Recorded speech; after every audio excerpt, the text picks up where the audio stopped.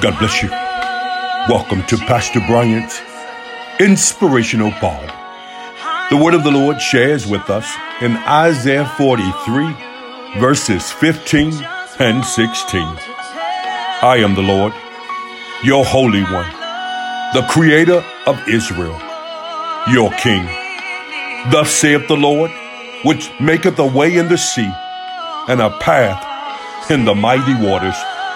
Look, I've come to encourage you on today that regardless and in spite of what you're going through, we ought to thank God for the path that He has made.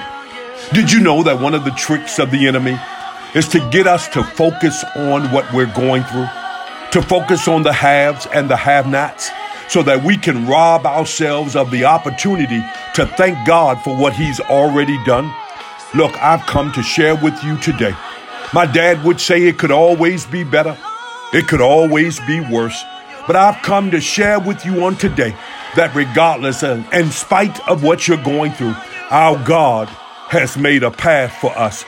The word of the Lord shares with us that He will make a path in the mighty waters.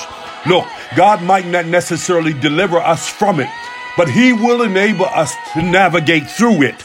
I've come to share with you on today that we ought to thank God for the path and the ways that He has made. For He is the Lord. He is the Holy One, the Creator. He's our King. God bless you. Be encouraged. And until next time, I'm in His service.